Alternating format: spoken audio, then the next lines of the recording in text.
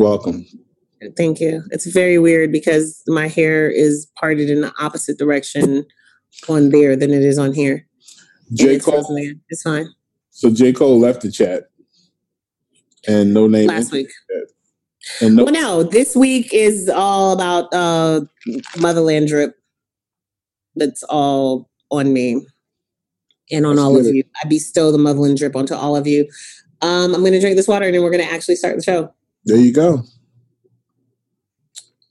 Sipping it on a little Langenkamp summer shandy. I feel bad. Should I go get a drink? I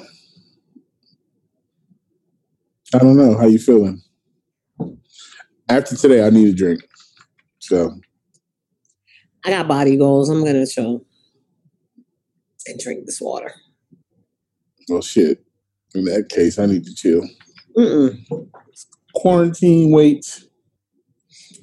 But you already got a whole person that said that they was gonna stay with you till you die, and you have babies. Yeah, no, hopefully. On the other hand, actually, today she said she was leaving. So, and the fact that you're telling us this makes it clear that she didn't mean that shit. And you know, then she brought me a lobster roll. Or if you thought there was even a possibility that she meant that shit, we either A, would not be doing the show right now, or B, you would have never said this shit. So I get it. It's a fact. It's cute. Y'all can joke like that. That's lovely. Yeah. So this morning I was walking my dog and this girl ran past me and I looked at her as she was running away and I was like, yeah, I don't want to be fat anymore. I think I want that body. So kudos to the random girl who complimented my dog and shitted on my whole entire physical life. I just feel sad that I was on a good path until the quarantine hit. And now I'm back to complete dad bod. Doesn't count.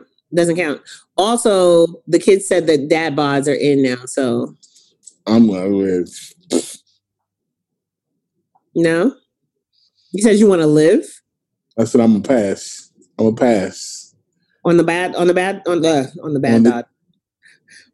dad bod. Hi. Yeah.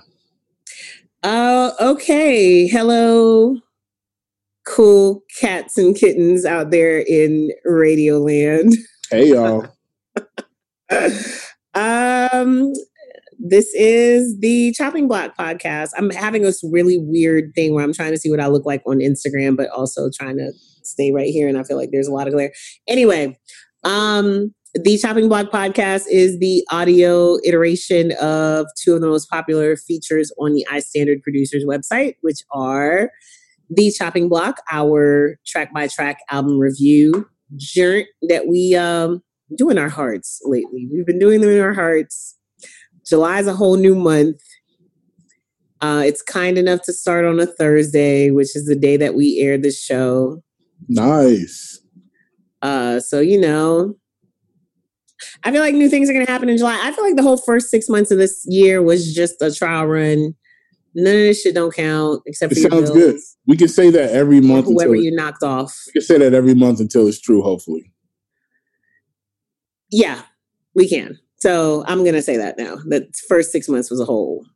Y'all said it about January, then February, then March. I'm just going to say July is really where we're starting. Okay? Okay. And,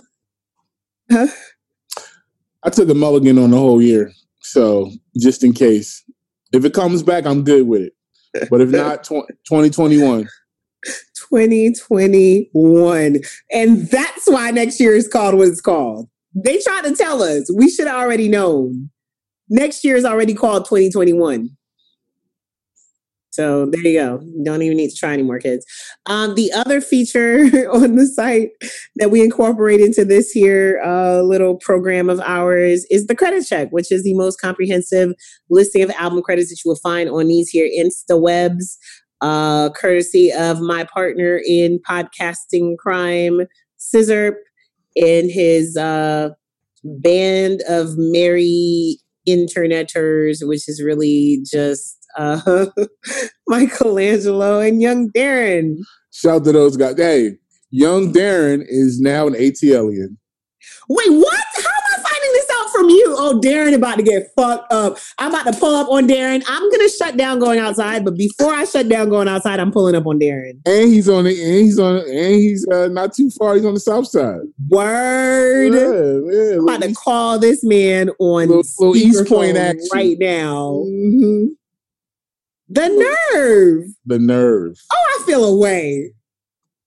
Oh, I feel all types of ways. Anyway. Cardiac in the building. What's up, bro? What up, Cardiac? But yeah, so that says I'm Ty. St. Boogie, what they call me in the hood.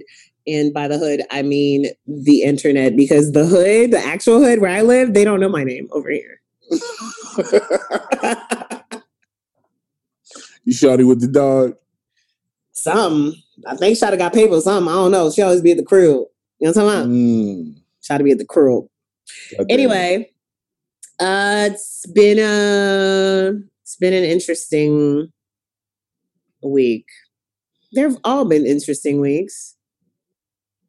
Yep. And we find ourselves once again back to a point where I really don't remember the last 7 days, but here we are.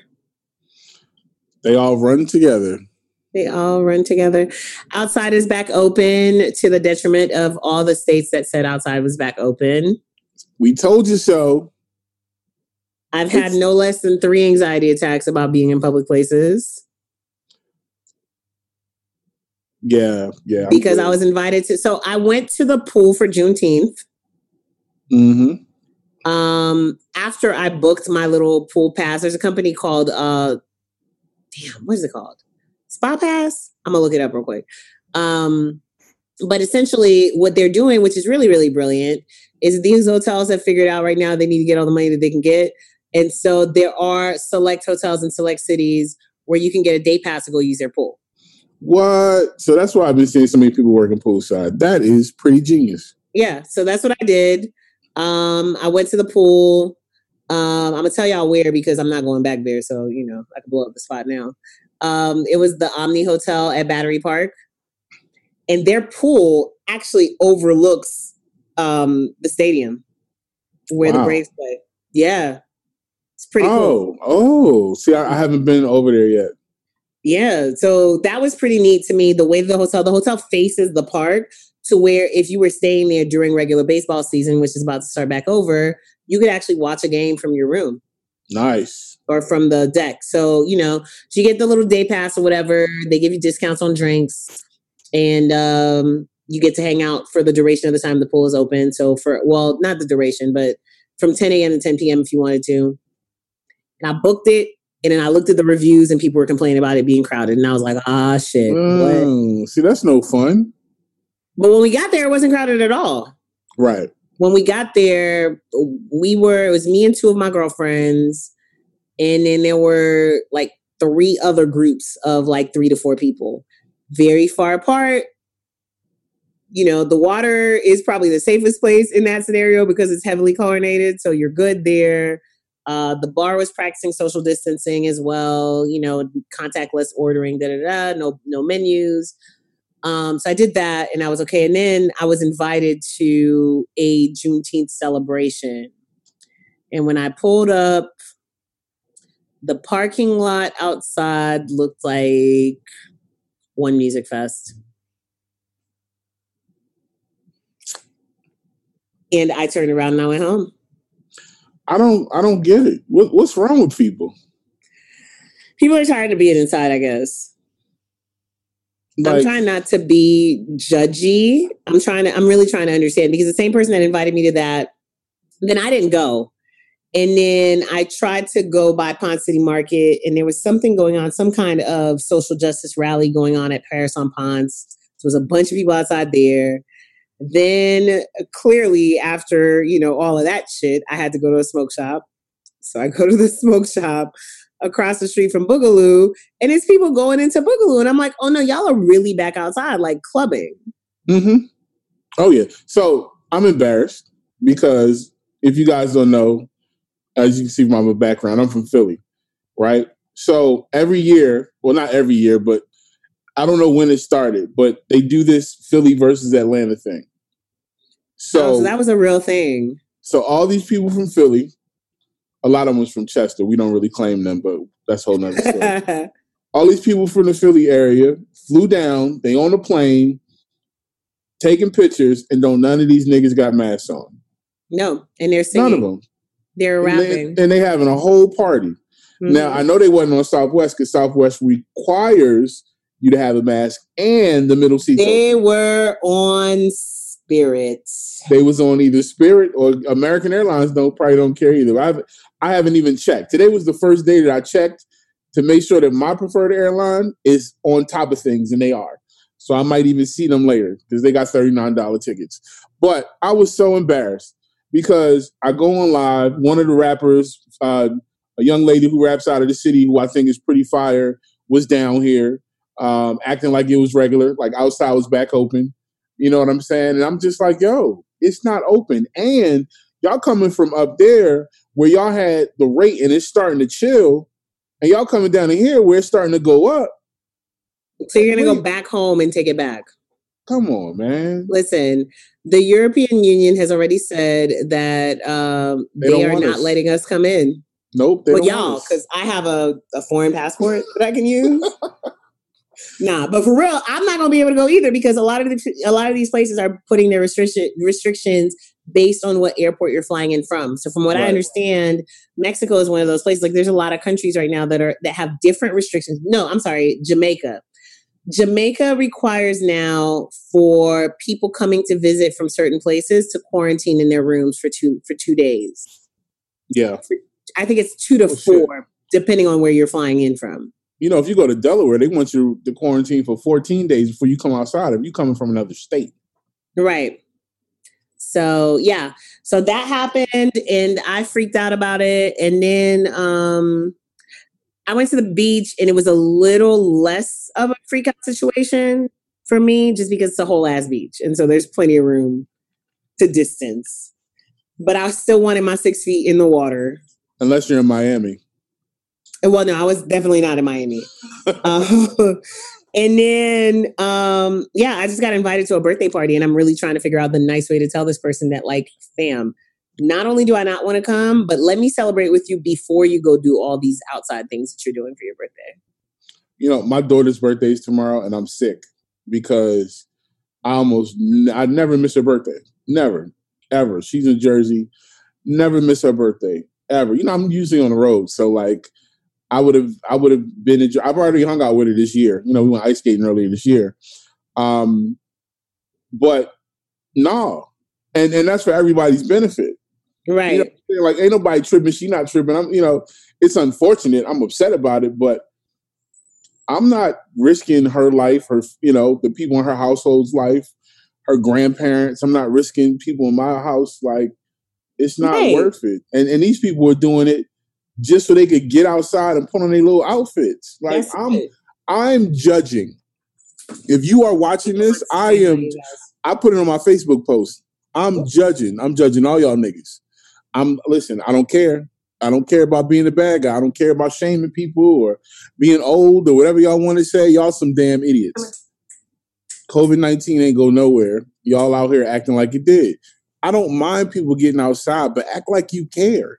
Right. Like y'all going outside and acting like it's like it's gone. You know, like it's last year or like it just poof went away. It poofed and went away. And that's what they want y'all to do. So y'all could die off. Like they don't care. They opened up so they can get money. That's why they about to close back. So y'all don't realize it.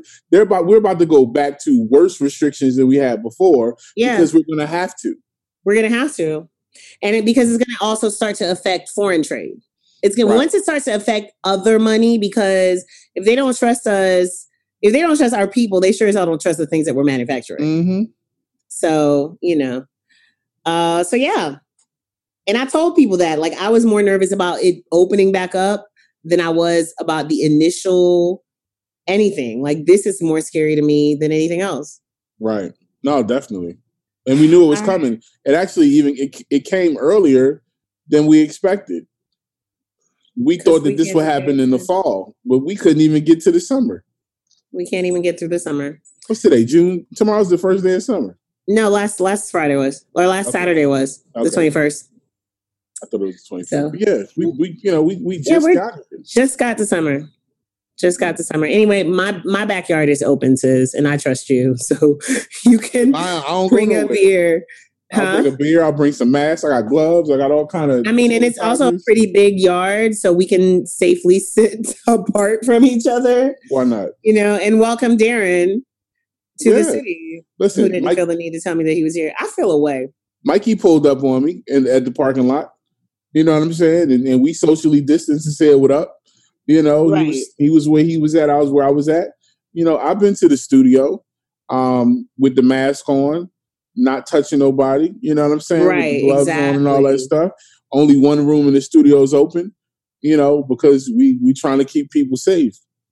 I mean, you gotta care. That's it. All you gotta do is care. That's it. That's it. Just care about other people. Right. And you know, and I feel like I don't know. I feel like I don't know if it's that people are just that trusting of other people, or if people are just what I've also noticed on the internet if in the last 24 hours or so is all of a sudden you have this whole bunch of messages popping up about how masks are not safe. Allegedly coming from medical professionals who wear masks at work. Shut the fuck up. So, you know, it's crazy, right? The mask conversation. At first, they were like, oh, you don't need to wear masks. Now you turn on the TV and it's like, masks are going to save lives. I think I had the mayor of Dallas talking about how masks shouldn't be a political issue, which they shouldn't. You know, like, I just need y'all to figure out what the hell y'all message is. And that's the problem with our country. That's the problem with the United States. We do not have strong leadership and we do not have a themed message. That's why all these other countries went through what they went through. And then the people went in the lockdown mode and now they're coming back out and they're doing better than us. Listen, Spain shut it down. Like kids Italy, could not go outside in their yards to play. Spain was like, no. Italy, even though they had some people that were pushing back, Italy was like, no. Mad countries were on some like, listen, your last name starts with an S. You can go outside on Tuesdays and Saturdays. That is it. Don't ask me no fucking questions about a Wednesday or a Monday because that's not your day. Like somebody said earlier, we've seen other countries get through this. It's not like we're trying to reinvent the wheel. But we're hard-headed. We're Americans. We overvalue freedom. We overvalue individualism over the collective. That's just our brand. We are way on brand. We make everything about us. No matter who it is, you find a way to make it about you and not about the bigger group. And that's why, you know, we got a lot more to go through before we get out of this. And, you know, it's not front, like, I'll be honest, I ran into Target the other day and was 15 steps into the store before I realized my mask was in the car. And at that point, the only exit requires me to walk all the way around the store, in which case, shit, let me just grab what I have and get the fuck up out of there. Right. And I exercise outside. And honestly, you know, it's 85 degrees outside. Like nobody really wants to be outside with a mask on. So I kind of get it. But then at the same time, like these are like, we're talking about me going into a store to get food for my dog and me going outside to exercise. We're not talking about going to a bar or a hookah lounge. Hookah lounges are open. Right. See, we have the luxury of living in the South.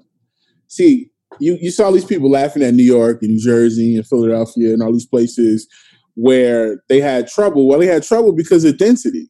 Obviously, because there's more people per square foot than it is down here. We got space. So we're willingly going into these spaces and cramping up now. Like I can go outside and I got room. I got space. You know, my neighbors, they doing what they doing. Most times they're in their house. I'm in my house anyway, quarantine or not. You know what I'm saying? It's rarely ever that I'm in a position where I'm crowded up. I would have to actually go somewhere to decide to be crowded up.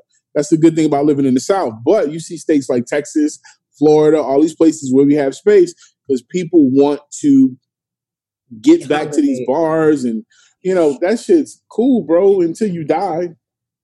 So, hey, maybe it's worth it to some people. I don't know. All right. So, of course, in the midst of all of this, we're still, you know, fighting for social justice and all that good stuff. Mm-hmm. And we've heard other people talk about who is going to hold the music industry accountable for the demands that have been. We got another group this week. Is it another group? It's not the same group from last week. Who is the group from last week? The group from last week were some marketing people from Atlantic, and then we had the Show Must Be Paused people. Right. And then we have another group of, I believe, just random industry people like D. Omen and other folks who have another thing going on. And then now you got this. I didn't know about the thing that D. Omen and them are doing. Did we not learn our lesson from just that day of boycott that we were trying to do that we couldn't execute because it was too many? No? Okay, cool. All right. Well, there is now a Black Music Action Coalition, which on its board of directors are Clarence Avant and Quincy Jones. So that sounds like the money team to me. I mean, kind of, but I mean, listen, all respect to those brothers for the things that they've accomplished, but they old and they got shit going on. Like, yeah, no, they're not like in the group. They're part of the advisory board. But that's what I'm talking about. Like, it's an attempt to one up the last group. Like, it's weird. Like, why are we so fragmented? Why can't we just all figure out a way to find all the different subsections of Black folks in music and invite everybody to the table? Because we're all too busy trying to be exclusive. Trying to be exclusive, trying to be the man or the woman, or, yo, I got it, don't worry about it. It's a mess. Well, this particular group is working in conjunction with the Show Must Be Paused. And what they're aiming to do is not just to tackle issues of injustice within the music business, but they're also hoping to extend that to the world at large. And so they want to have a meeting with the CEOs of all the major labels, their senior management, and whoever they've put in charge of like inclusivity or whatever, and work together to create a plan. Why? Why? Huh? I'm not usually one for separatism, but you got all these folks with all this power, all this quote unquote power, and they want to seat at somebody else's table. I don't understand. Well, no, because I mean, I don't know if it's necessarily a seat at somebody else's table so much as it is what was it Sha Money or was it No Idea who said it on that panel the other day? Like, oh, they were preaching. No, they were spitting, but they were preaching. But one of the things that they said is, why should we walk away from this business? Well, that's what one of them said. Dion was like, nah, we need to get our own stuff. Right. But in the meantime, there are a bunch of artists who are on these labels, right? These labels have a certain ability to hire people to create certain opportunities that maybe, No ID can do, but No ID by himself, launching an entity, it's going to take a while for him to have the hiring power that a Universal has. So I don't believe it. Okay. I believe that was the case at some point, but these record labels ain't built like that no more. You don't believe that the labels have that kind of power anymore? They don't. Okay. If we look, people are employed there. People get checks. I've gotten a couple of label checks in the last. People get checks, but that's the difference between creating our own economy and the success of the artists. Because the artists don't need these labels. That's already been proven. Most of these artists that are on right now have built themselves independently, and then the labels came in. So if you got all these high-ranking executives and people that know the game and people that have already succeeded in making money, we could make our own seat. We can make our own table. But instead, we want to crawl back to the record industry. Hey, y'all, treat us good. It's not Hollywood. Hollywood is a different thing, right? Hollywood is all these labels and networks and things that are established. We got 4 record labels that matter.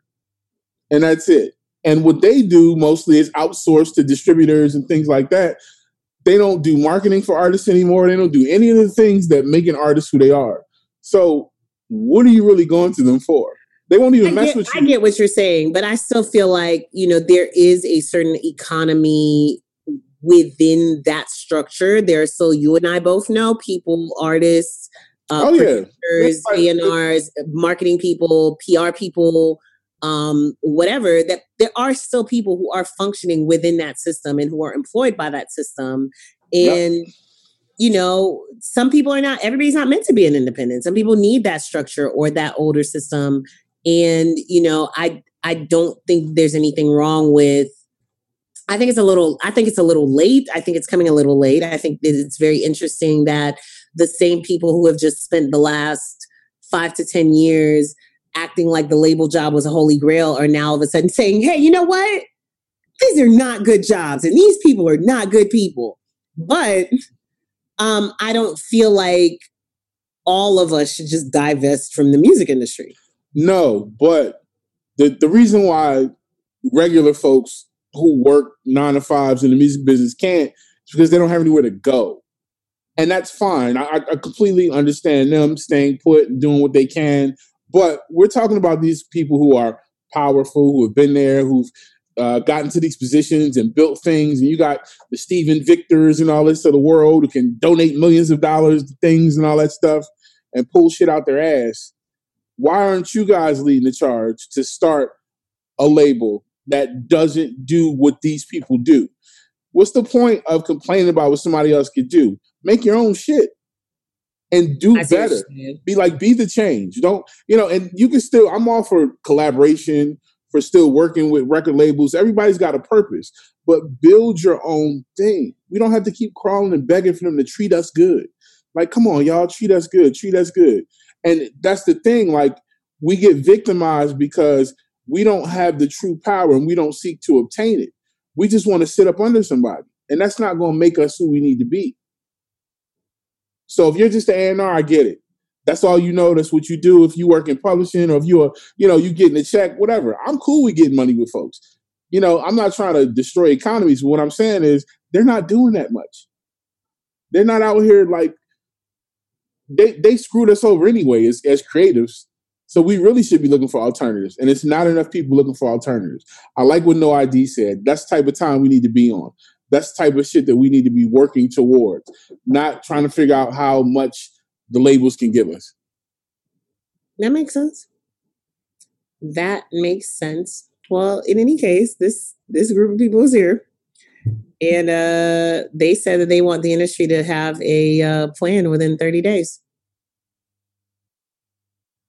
They said it. They wrote their open letter. They got a bunch of artists to sign it, including Billie Eilish, Cardi, Lady Gaga, Post Malone, Rosalia, Diddy, Mary J. Blige. So they have a wide variety of very comfortable people who support their cause.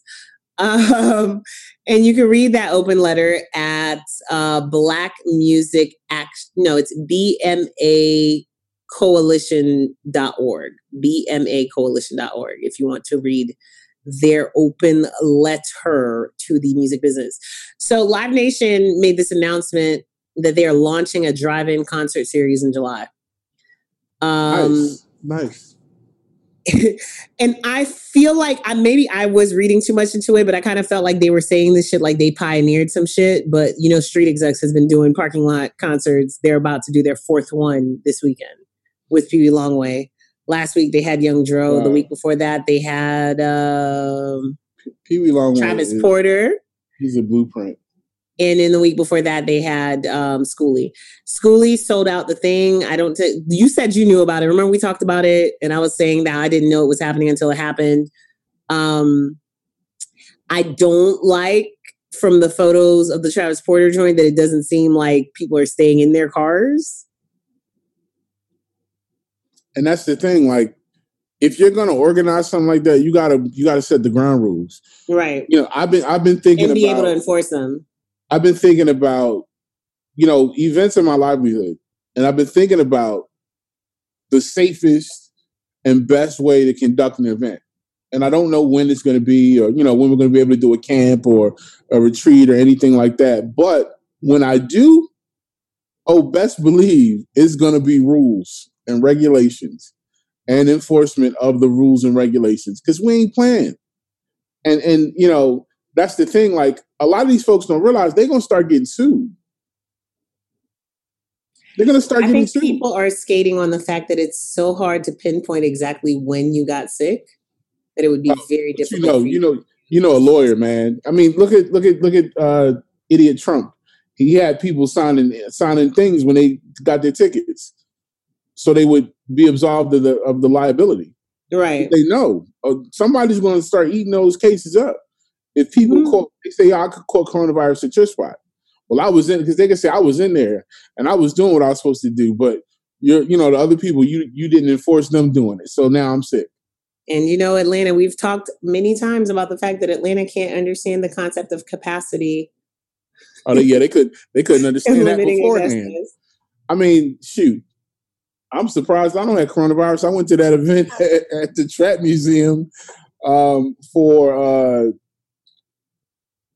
I went for an album release, and man, When was this? That thing was jam packed.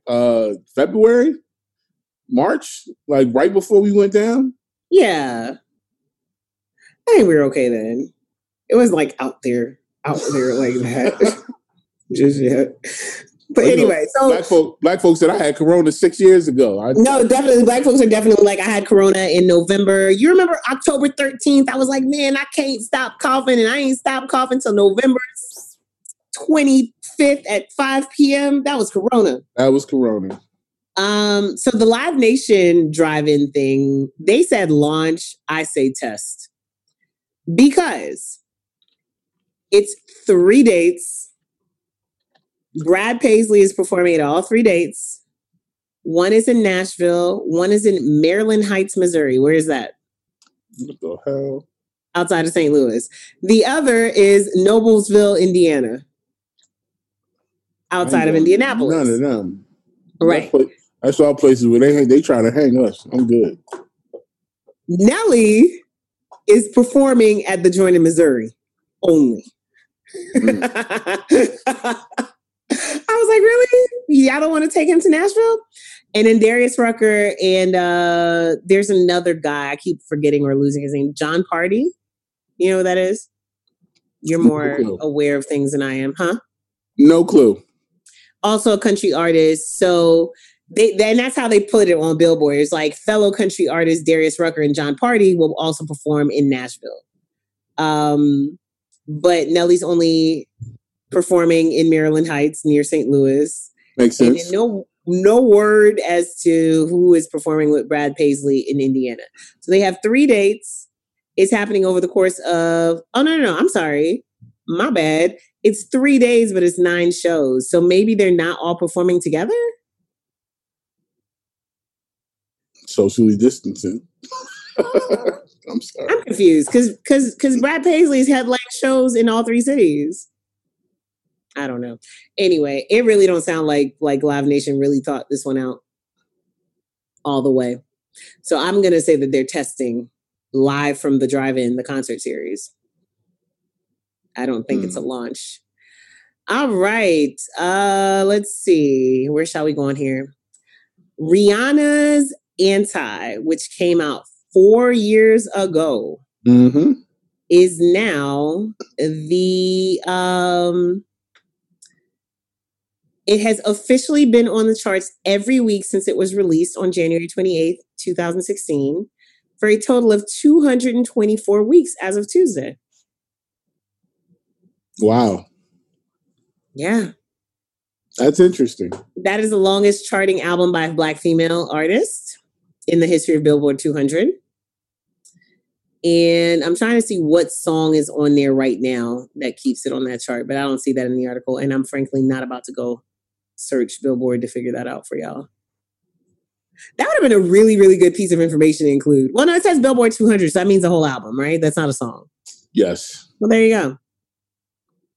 224 weeks after it's released, Anti still remains one of the top 200 albums in the country. Rihanna ain't never giving y'all another album. She said, well, did my part. Y'all enjoy that. I heard Kendrick Lamar said he's not giving out any more albums either. That seems very on brand for Kendrick. I feel like I expected that of Kendrick. I think it's weird. It's very weird. It's very weird. Like, did you make music to be appreciated? Is that why you love music? Like, I don't know. It was a weird thing because First Punch said it. Kendrick doesn't feel appreciated. It's like, oh, is that why? No, that's lame as fuck. He's not making more music because he doesn't feel appreciated. That's what the things have been saying. I believe, and I'm gonna have to look this up just because I'm gonna have to check Punch's. I don't know if that was when he was hacked or whatever, but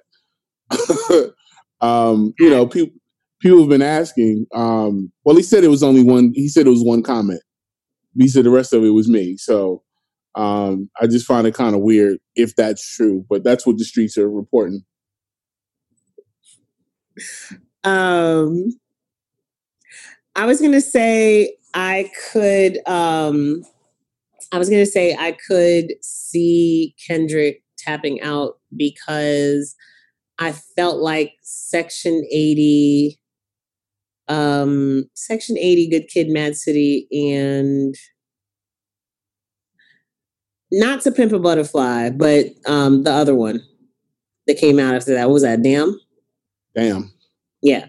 Those three are a perfect trilogy. They kind of complement each other really, really well, almost in the same way as Kanye's first three albums did.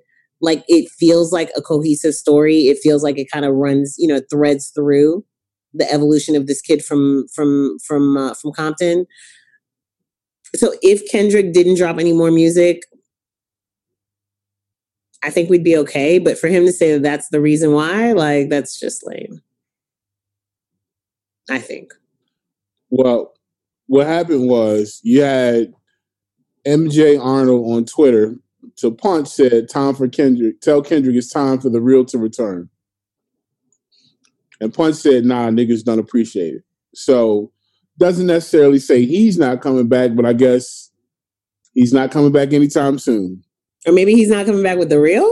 Maybe he's going to come back with the fake. Yeah. So that's just some weird ass shit to say. I mean, I kind of get it, but nah. Like, it is weird that people are begging Kendrick to come save them or something. And I do understand the weight of that and that it's not fair to him. And in that regard, maybe he feels like he can't make the music he wants to make because he's going to be forced to make a certain thing to fit other people's, idea of what they want. So in that, I get it. But come on, Kendrick. You put yourself in that position. I mean, it's what we ask for as artists. It's what you want, right? Right. And then you get it and you realize the weight of it. So, I mean, I think also that I think maybe there's a certain pressure, right? Because there is not yet a positive narrative of an artist who came and did 3-4 albums or even 2 albums and then willingly said, all right, guys, thanks so much. I'm going to go. So not even tapping out, moving on to something else in your career or saying, you know what, I've done this music. I don't want to put music out anymore, or I've made this money. I want to chill at home with my wife and my kids, whatever it might be. There has yet to be an example in hip hop where that's framed positively. Right. It's either niggas have a flop and then they end up getting dropped from their label and then they're clowned forever, or the people who do like evolve to something else, like a Joe Budden, the conversation is still forever. Yeah, but that's because you couldn't make it rapping. Like, I don't know. I can't think of a single person. Even Jay-Z, when Jay-Z said he was quitting, might have been the only one, but he ain't quit. Mm-hmm. And so I think that there's also the pressure of the fact that there are a bunch of people out there who really like still love creating the music for mass consumption. And so you could feel as an artist like you have to chase that. You know what I'm saying? Oh, definitely. Like, yeah, definitely. You got to give somebody 10, 12 albums like Hove. You got to have a 30-year, not realizing that Dougie Fresh been touring for 40 fucking years off of 2 songs. And one dance. Because the kids brought him back. I think that that's a really important conversation. While we're having all these conversations about, pulling out and not being cogs in the wheel of the machine anymore. We should be having a conversation, especially now with everything that's happened with the pandemic and the way that it's limited and affected creatives. We should be having a conversation about what success means and what it looks like. And if Kendrick gave y'all more than those 3 albums, but let's just focus on those 3. Let's just focus on Section 80, Good Kid, Mad City, and Damn. Do you need more? No. And I mean, no, you don't. I mean, I'm all for artists. Kendrick's still relatively young. Yes. Right? Jay-Z released all those albums over a long period of time. He was consistent, but, you know, there was a span of time where he did that. To expect an artist to release music at the clip that fans want nowadays, it's unrealistic. And that's the problem. We live in the social media microwave world. Kendrick drops an album. People won't let him live. They want more music. They want more music. They want more music. They want more music. Right? Because they can't even live with the album that they have. It's like, if you love Kendrick, go listen to Kendrick. There's plenty of Kendrick out there to hold you over. Kendrick out there to hold you over. Until Kendrick comes back in. So that's the big thing about it. It's the demand from the... And it's fake demand. It's actually inflated demand, because it's not like people are consuming music, you know, more. It's just a bunch of streams. So the artist is not making as much money. You want more music. You want it faster. You want it better. You want it bigger, you know, and it could burn out some of our greatest. Yeah. And I think that might be one of the things that's happening, you know, and Rihanna's like, I'm not here for it.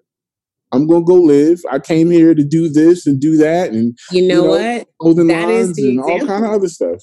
Rihanna is the example. Rihanna is the example.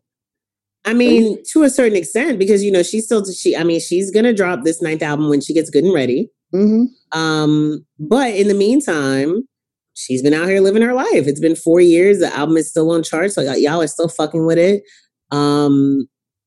And, you know, she's started 3 separate companies. Did you know that Rihanna has like the only Black owned high-end brand within the you know, the company that owns Louis Vuitton and all those brands? Mm-hmm. There is like a high-end Fenty line, and she's the only Black designer to own an officially, and if I'm not mistaken, it's the only American one too.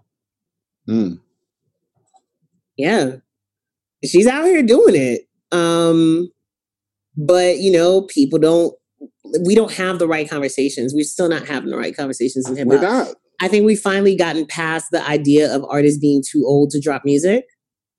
And, you know, kudos to Royce, and kudos to Little Brother, kudos to Hove, kudos to, you know, that last De La album was really, really good. That last Tribe album was really, really good. Like, we've gotten past that idea. Rob Markman stay dropping singles the same way that these young kids are doing it without feeling like he has to compete with these kids or whatever. So we've gotten past that conversation.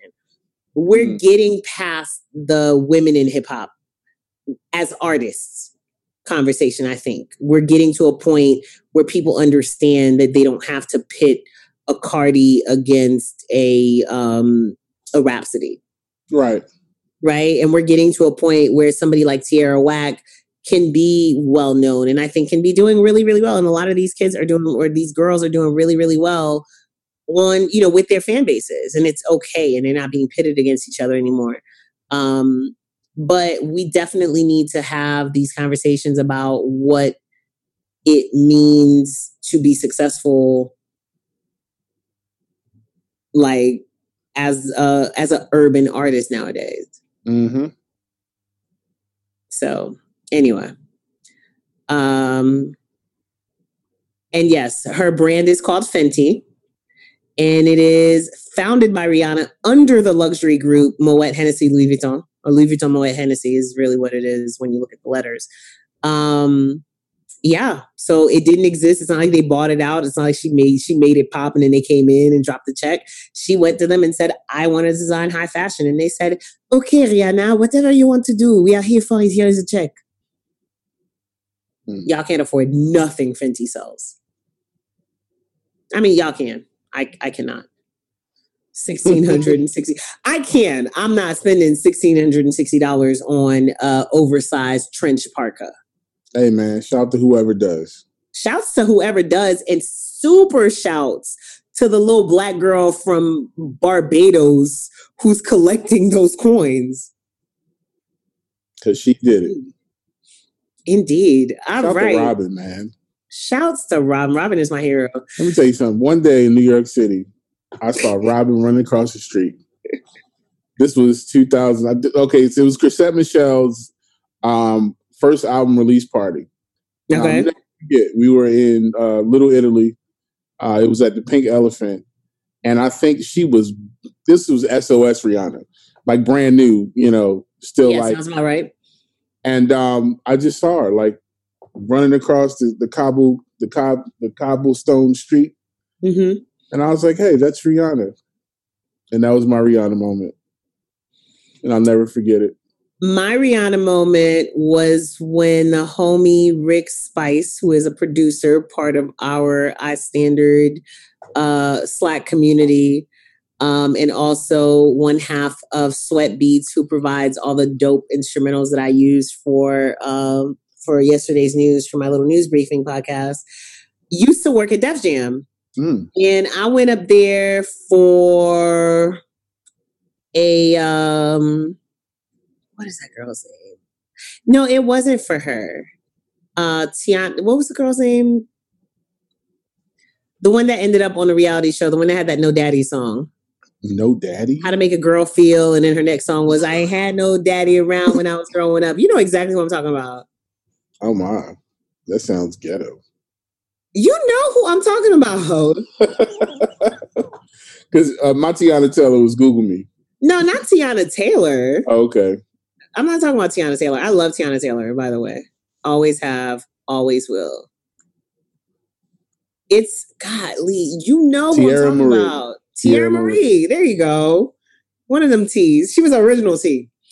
That's so funny because I typed How to Make a Girl Feel song and it brought up Rihanna, only girl in the world.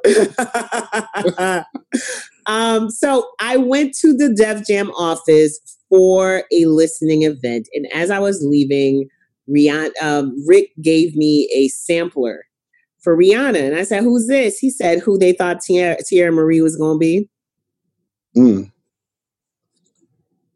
He said that's between me and you, but that was like 15 years ago and he doesn't work there anymore. So it's not going to happen. But and it turned out to be true.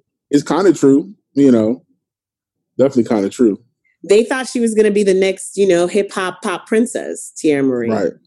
Oh yeah. She was. Oh yeah. They were hype about her. They wanted her to be Mary Jr. Didn't happen that way. Rihanna definitely did. Okay. Previously on As the Rapper's Beef, one Jermaine Cole got in his feelings and released a song. 2 days later, next day. About 2 days later, I believe. One No Name showed up with a song called Song 33 and eviscerated Jermaine in less than 2 minutes. In less than 70 seconds. It was glorious. It was glorious. It was glorious because it was, you know what it was? I just figured it out. It was the rap version of not a game, practice. Not a game. We're not talking about a game. We're talking about practice. That's what No Name did. So not Breonna Taylor's murderers who are still not in prison. Not, trans women dying everywhere. Not none of that. Talking about me? Me? Listen, she picked up the Infinity Gauntlet and snapped her fingers. It was brutal. Well, 2 days after that, she said, I've been thinking a lot about it and I am not proud of myself for responding with Song 33. And what? You know what? I understand that sentiment because the whole thing is petty. Both of them. They've been petty about it forever. And I'll be honest to say it. when Cole said what he said, I felt it. But Cole, this wasn't the time, bro. So here's my thing about that, right? Here was my question. After Blue Ivy blessed the world with new music by her mama, shouts to Blue. I love you so much. I just thought about the fact that by the time you're old enough to run for president, I'll be 80, but it's okay. What is the difference between Snow on the Bluff and False Prophets? Isn't this who Cole has always been? Yeah. Doesn't he always pop up wagging his finger at other rappers? Yeah. So it's just because, and again, and I said this on social media, like, pardon me if I'm betraying the feminism by asking this question, but are we mad because he did it now when he could have used his voice to do something else? Or are we mad because he did it to a woman? Because we're certainly not mad because it's not on brand. No, we're mad because he did it to a woman. And Well, because kind of sexist. Well, here's the thing. We were having a conversation, and I'm gonna go wide, then I'm gonna narrow it down. So we're mad because we had the conversation. J. Cole, how dare he force us to talk about this while we're talking about Black women dying, while we're talking about trans women dying. Well, okay. Black women are always dying at the hands of abusers and police and, all these terrible things, right? This is not nothing new. So these are things that we should be fighting for every day, right? Absolutely. We can't become this immediate, oh, well, we're having this conversation right now in unison, so we can't talk about this other thing, or you be quiet. I felt like people were trying to silence J. Cole. Yes. And doing to him exactly what they were criticizing him. They say exactly. Like, you're saying, like, oh yeah, you the tone police, and then y'all was the tone police. Like, how are you the tone? Oh yeah, you trying to come on?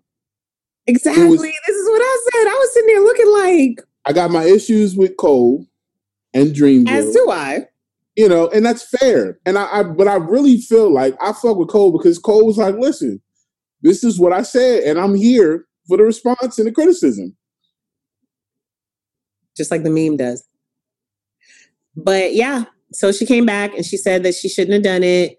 She said, I tried to use it as a moment to draw attention back to the issues I care about, but I didn't have to respond. My ego got the best of me. They don't have nothing to do with each other. I apologize for any further distraction this caused. They don't have nothing to do with each other. That's the thing. Like, I think that's what she realized. Like, come on, bro. Like, they don't have anything to do with each other. These things happen every day. If you fighting for justice and you're the new Vanguard and all this stuff, then you're just flexing because you got the moment. She utilized the power. And that's why I said she picked up the Infinity Gauntlet and she snapped her finger. Yeah, she did what she was supposed to do. But after that, you're burnt. Because a lot of people was looking at her crazy. And that's why she came and was like, you know what? That wasn't really the best time. I'm supposed to be the bigger person. You're not really supposed to be, but if you taking the higher ground, a lot of people take the moral high ground. Okay. Right? On some bullshit though. So if you're taking the moral high ground and you talking down to somebody, you look crazy. And she looked crazy, even though it was dope. She smashed them.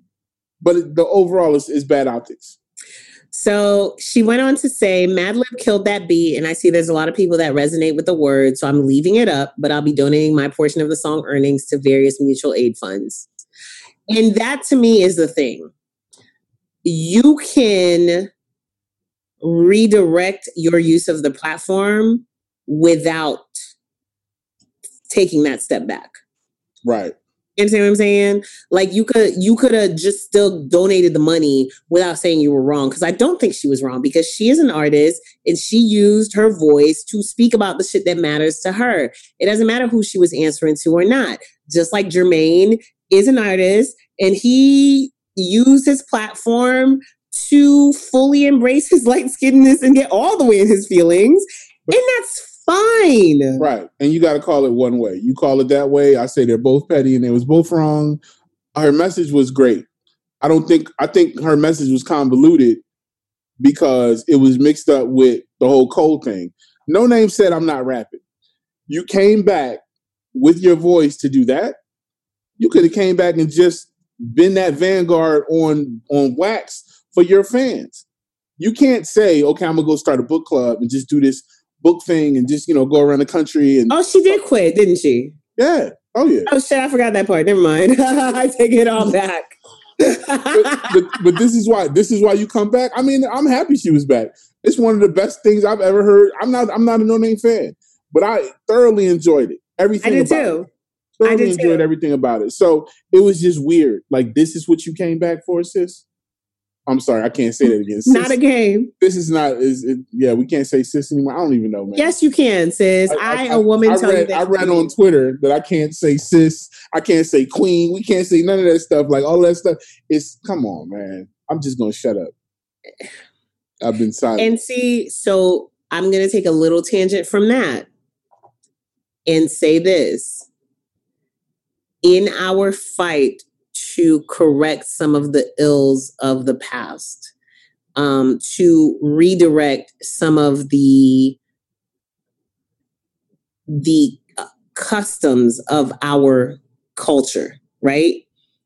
We got to be really careful because it's such a fine line between making shit right and censorship. And somebody pointed this out, and I'm going to preface this by saying, yes, I believe Jesus was a real person. Yes, I know what part of the world Jerusalem is from. And so, no, I do not believe that man had blonde hair and blue eyes. However, y'all gonna go delete the fucking y'all gonna go paint over the Sistine Chapel, my nigga? Like, is this really what we're gonna do? Are we going to break every stained glass window in Europe? Are we going to destroy all art that depicts a white God or a white Jesus because we want to be true to history now? Yeah. We gonna tear everything down. We don't gotta tear it down. Let's just fix it. So we're gonna paint over the Sistine Chapel. Sure. We don't gotta paint over it. Just change the shades. Can we not just add a little note to the descriptor that's at the bottom of the art and say, we now know? The one thing I believe in is we've been tainted by this imagery. Imagery is absolutely powerful. And the fact that we've been forced to look at these things, people don't know that St. Nicholas, like Santa Claus, is based off of a black dude. People do know that, sis, and they still continue to not have him be black. This is what I'm saying. Like, them same people that you're saying. Some of us know that. Sis, have you seen these mass revelations? I am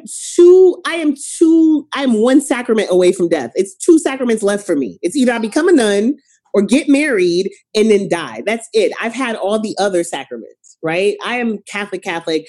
I'm so fucking Catholic that my catechism teacher, the nun that taught me, was my mother's catechism teacher. Like, we're in this thing. I know where the hell Jerusalem is. I know what people from Jerusalem look like. I also know that they brought in a bunch of European Jews to Israel after World War II. And so people in Israel now don't look the same that they did back then. Ty, let me explain to you something to you. You are in America. Okay. Welcome. All we right. don't know shit. You know shit. We don't know shit.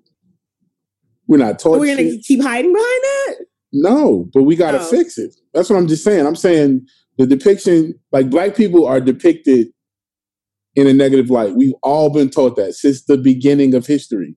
It's just the way it is. Everything points to that. And it's a fallacy and it has to go away. It's not true. That's why we taking down. Jesus? That's why we taking down all these. Well, he's one of the reasons. Jesus is one of the main uses. Not Jesus. No, Jesus. All the fucking crusaders who went out there and did dumb shit in quote unquote his name. Jesus ain't telling none of them people to do that. No, but I'm talking about that was Columbus, maybe. No, I'm talking about the people, the churches who put a white Jesus in front of us, and who went to all these savage countries and said, and I'm worship this white Jesus. And I get all of that. And I get all of that. Like, I completely understand the power of the imagery. What I also understand is the power and importance of art and history.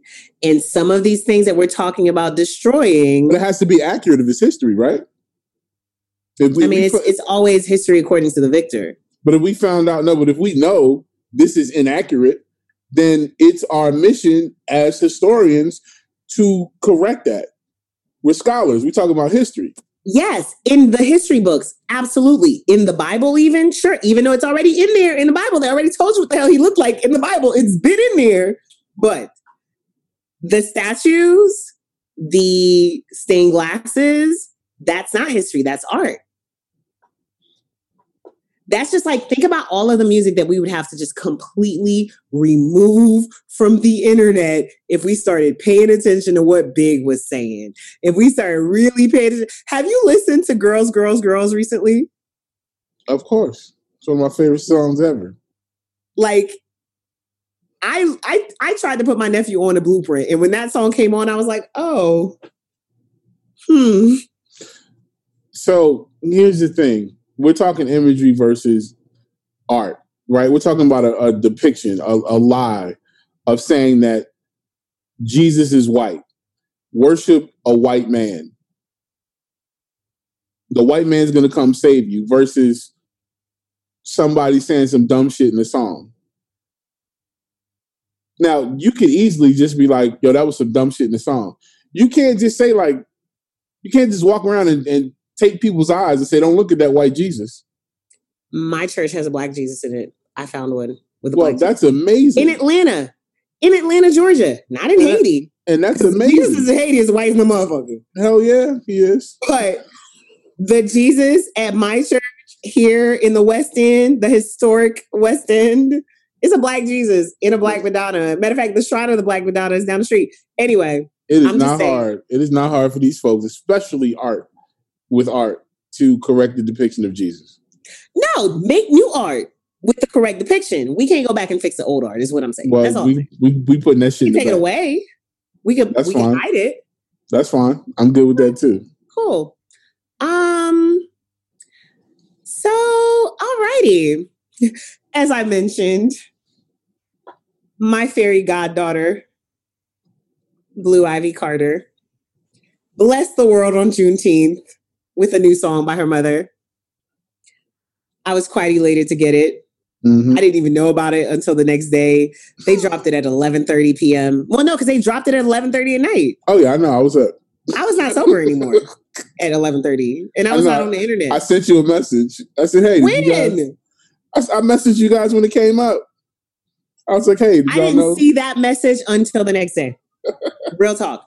I had to talk to my homegirl's husband because my homegirl's husband sends me all kinds of memes all day, every day on Instagram. And he posted about the song at 11:37 p.m. And I was like, but that shit you couldn't send me a message about. It's fine. I'm here now. Motherland Drip on me. All on me. Black Parade is the most, I've been listening to that song every morning since it came glorious. Out. It's really good. It's a glorious exercise, and I don't even know.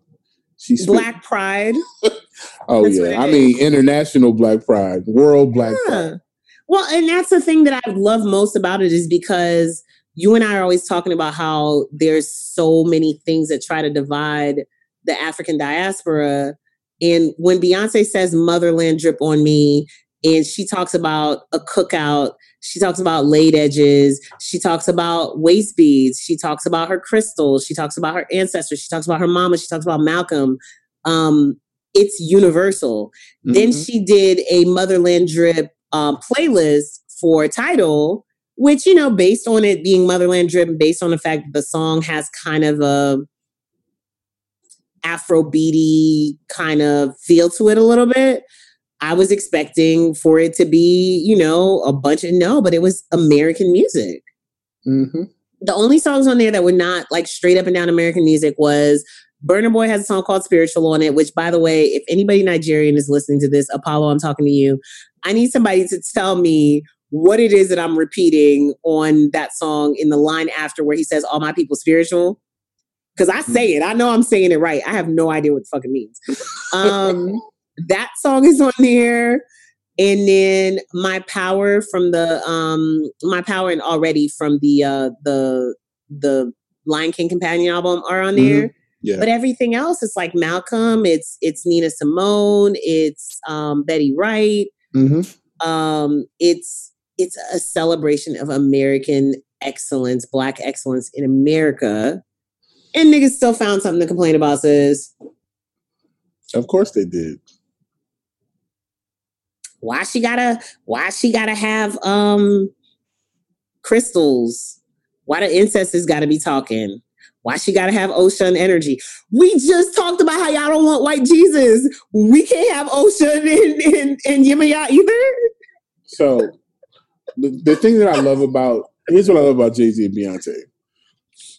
We've watched them grow.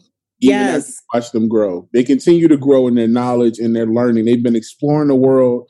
They've been learning about different culture. They've been learning about Black culture. And that you've seen it in their music. You've seen it in their work. You've seen it in their message. The Gift was Black and African as fuck. With the Lion King, the Companion album, they've grown. And a lot of Black folks in America, like we show up for Wakanda, but we don't have that same energy when it comes to trying to understand the complexities of the Black diaspora. It's beautiful. You know what I'm saying? Right. It's beautiful. It's so much. It's massive. We should be out here consumed and learning and learn about all these different cultures, the Yoruba and all these different tribes, and but instead, and also stop perpetuating the narrative that other people gave you about y'all shit. You want to talk about being stripped of your culture, and then when somebody tries to bring it back and say, "Hey guys, good news. Right. It's still a whole bunch of people practicing this shit in Africa, in Cuba, in Haiti, in Jamaica. You don't even have to go far. It's right here." And you're like, I'm cool. That's witchcraft. Right. So, at the end of the day, Americans. And I saw a really good post about, I'm like, why are Americans and Nigerians arguing? Why are Americans arguing with Nigerians? I'm Jamaican. I saw a post. Argue with Nigerians. I saw a post that I had to respond to. And let me pull it up for you guys really, really quickly. Thanks. Where somebody said, hold on, wait a minute. Uh-oh. Tweets, I gotta look at tweets and replies. Somebody said, uh-oh.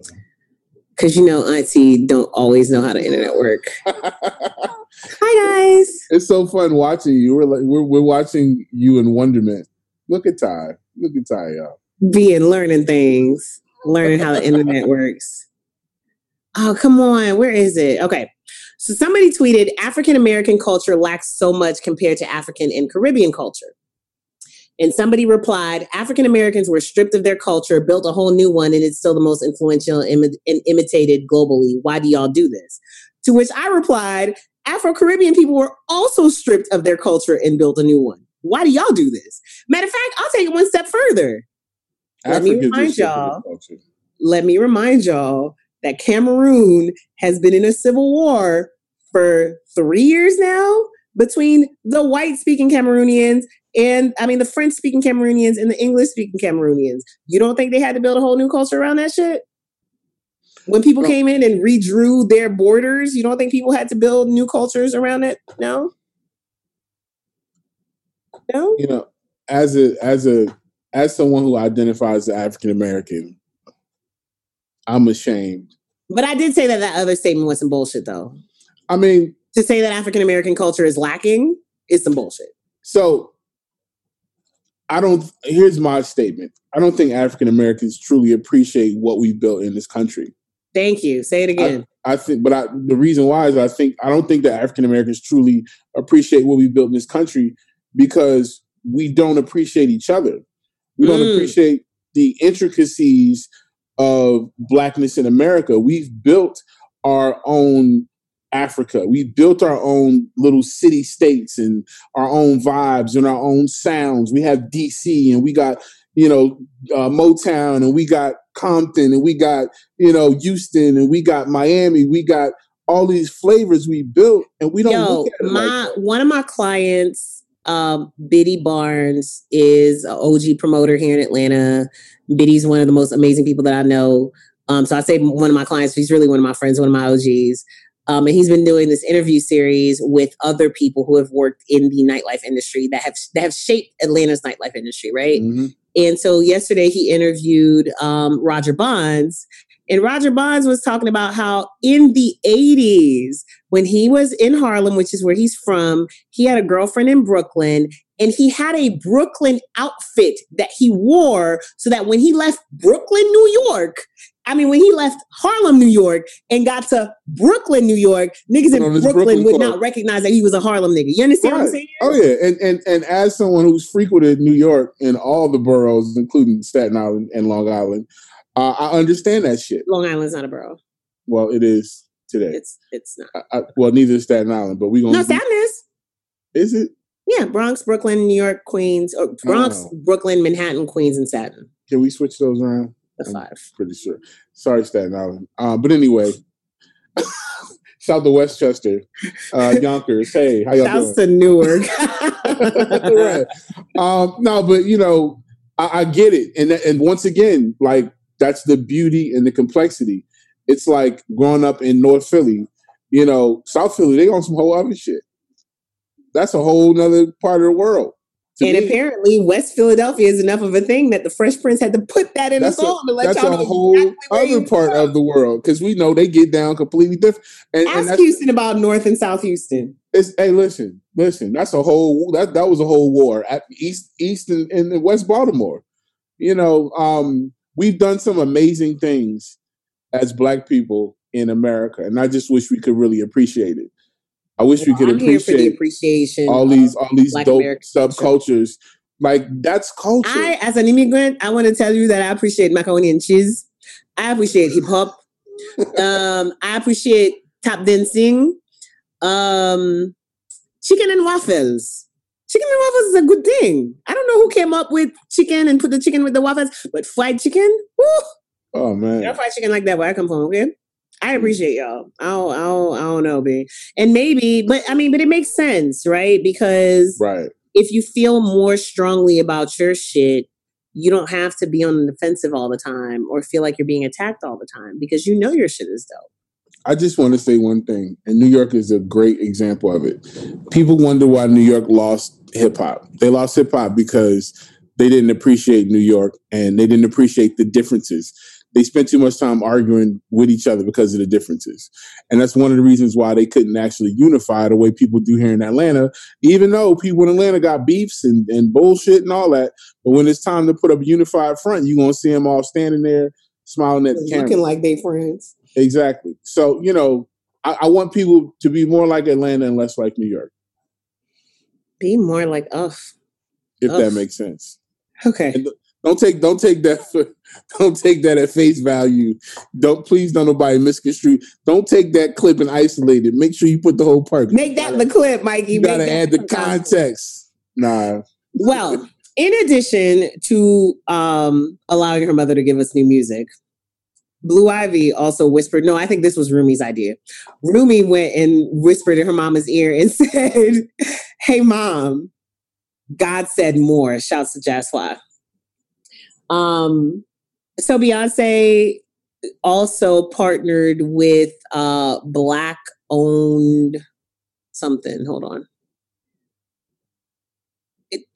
There's an Instagram profile that like focuses on highlighting Black-owned businesses. Mm-hmm. And if you go to Beyonce's website, fellas, it's okay. It's fine. Your computer will not explode. You will not wake up with, I don't know, whatever you think is going to happen. Once you scroll past this beautiful collage that she made of Black fathers, including you're gonna wake up in formation. Right. So there's a collage they made for Black fathers that includes a lot of the people that we've lost of late. So Alton Green is on here. Is that his name? I think that was his last name. It's a lot of different people who have lost, as well as celebrities that are on this list, in this collage. But when you click below that, there is actually, or you can go to Beyonce.com/black-parade-route. And the Black Parade route is 12 pages of Black-owned businesses, ranging from art and design to wellness and health, including restaurants, home and living, fashion, beauty, everything is in there. And they compiled this list And I'm assuming that, well, no, actually, it's not even like you have to buy from within Beyonce's website. It's linking you directly to SC Green's gallery. It's linking you directly to, I'm trying to pick somebody that's not art and design, but I guess it's all in alphabetical order based on the category. So it's linking to all the businesses. Yeah, it's linking directly to their websites or to their Instagrams or whatever have you. That's fine. In addition to that, the proceeds from the song are actually going toward Bay Good's Black Business Impact Fund. Mm-hmm. So now I feel really, really great about streaming this song 10 times a day, supporting Black businesses. Man, listen. Why not? I mean, also, it's a great song. Also, shout out to Ari Lennox, who put together a bunch of lists from all over the country of Black-owned restaurants, and then shared. I broke up with Starbucks this week. I'm not breaking up with Starbucks. I did say, and thank you for reminding me, that I was going to spend my monthly Starbucks quota at the 2 Black-owned coffee shops that I just found out are here in Atlanta. So I wanted to support the brand Black and Bold, but Target lied and said they had some and they didn't, unless they're hiding it in the back or it's sold out. It might be sold out in Atlanta. So I'm just gonna have to order some. I've gotten some pretty good recommendations on some Black-owned coffee shops.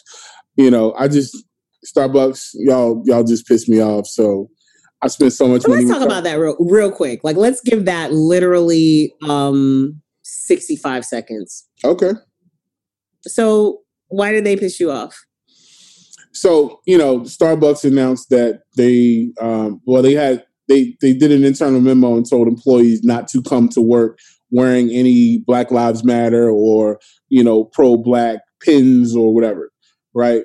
What else did the memo say? I'm not sure. I didn't read that. Okay. Continue. So, but what they do allow is pride pins and things of that nature. And I got a couple homies that work at Starbucks and they felt the way.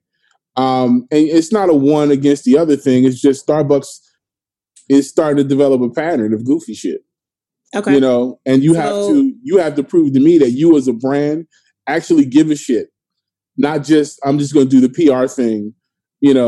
Tomorrow we come back with a bunch of t-shirts that say, all of a sudden we got a Black Lives Matter t-shirt we're going to give out to everybody. Nah, bro, that's so here's the reason why I wanted to talk about it, and I wanted to talk about it really, really quickly.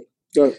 Today, I saw an article that said that Publix would not allow a young man to wear a face mask that said Black Lives Matter.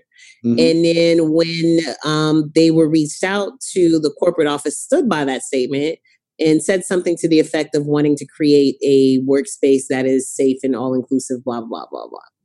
And when I posted that, people were like, well, Publix has a dress code and the face mask wasn't in dress code, so they're technically not wrong. I mean, really, they should have gave him a mask, but they're technically not wrong.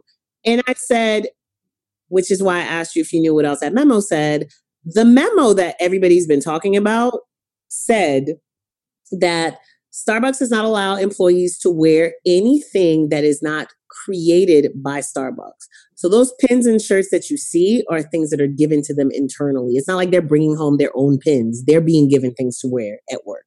And then in that same memo where they said, please do not wear your Black Lives Matter, whatever, what have you. They also said, we hear you in saying that you want to represent that, and we are working on a solution. It is in that same memo. It's in the same memo. And listen, that's cool, but they weren't proactive. They were still behind the 8 ball. I mean, you're talking about Pride, which has been a movement since the 80s, versus Black Lives Matter, which just now is having the momentum that it has. I'm not giving It's been around. I'm like, these are the same people who a couple years ago in the city I grew up in, one store's manager did some dumb shit. And that's fine. And then what they did was they tried to do a fake whole system-wide. See, Starbucks is not a franchise. Starbucks is owned by Starbucks. Okay. So, but that still means but there's still room for one store manager to say or do some dumb shit. And by the time it gets back to corporate, because everybody's not going to go complain to corporate, but everybody's not going to take it to that next step. 2 years ago, it was one of the biggest PR things at the time. Everybody was talking about it. They had a whole, we got to stop, close Starbucks and do the training. Like, how do you do that? And you miss on all these other moments that have happened. You have to. Did they not? So what did they give their employees to wear for Black History Month? Do we know? I have no idea. What did they do to celebrate? What did they do to celebrate? I'll ask my Black my Music Starbucks Month friends. I mean, I'm just saying, like, at the end of the day, the way that I saw people defending Publix is the same way. Is the same way that I defended Starbucks. Is the same way that I see people defending Apple, even though we now see that there's like 14 whole things that they've stolen from Android for the new iOS. But that's neither here nor there. People have brand loyalty. And ultimately, we Americans like the things that we like, and we really don't want to have to break up with certain brands. I'm okay. I've been drinking Starbucks religiously for over a decade, but fuck them.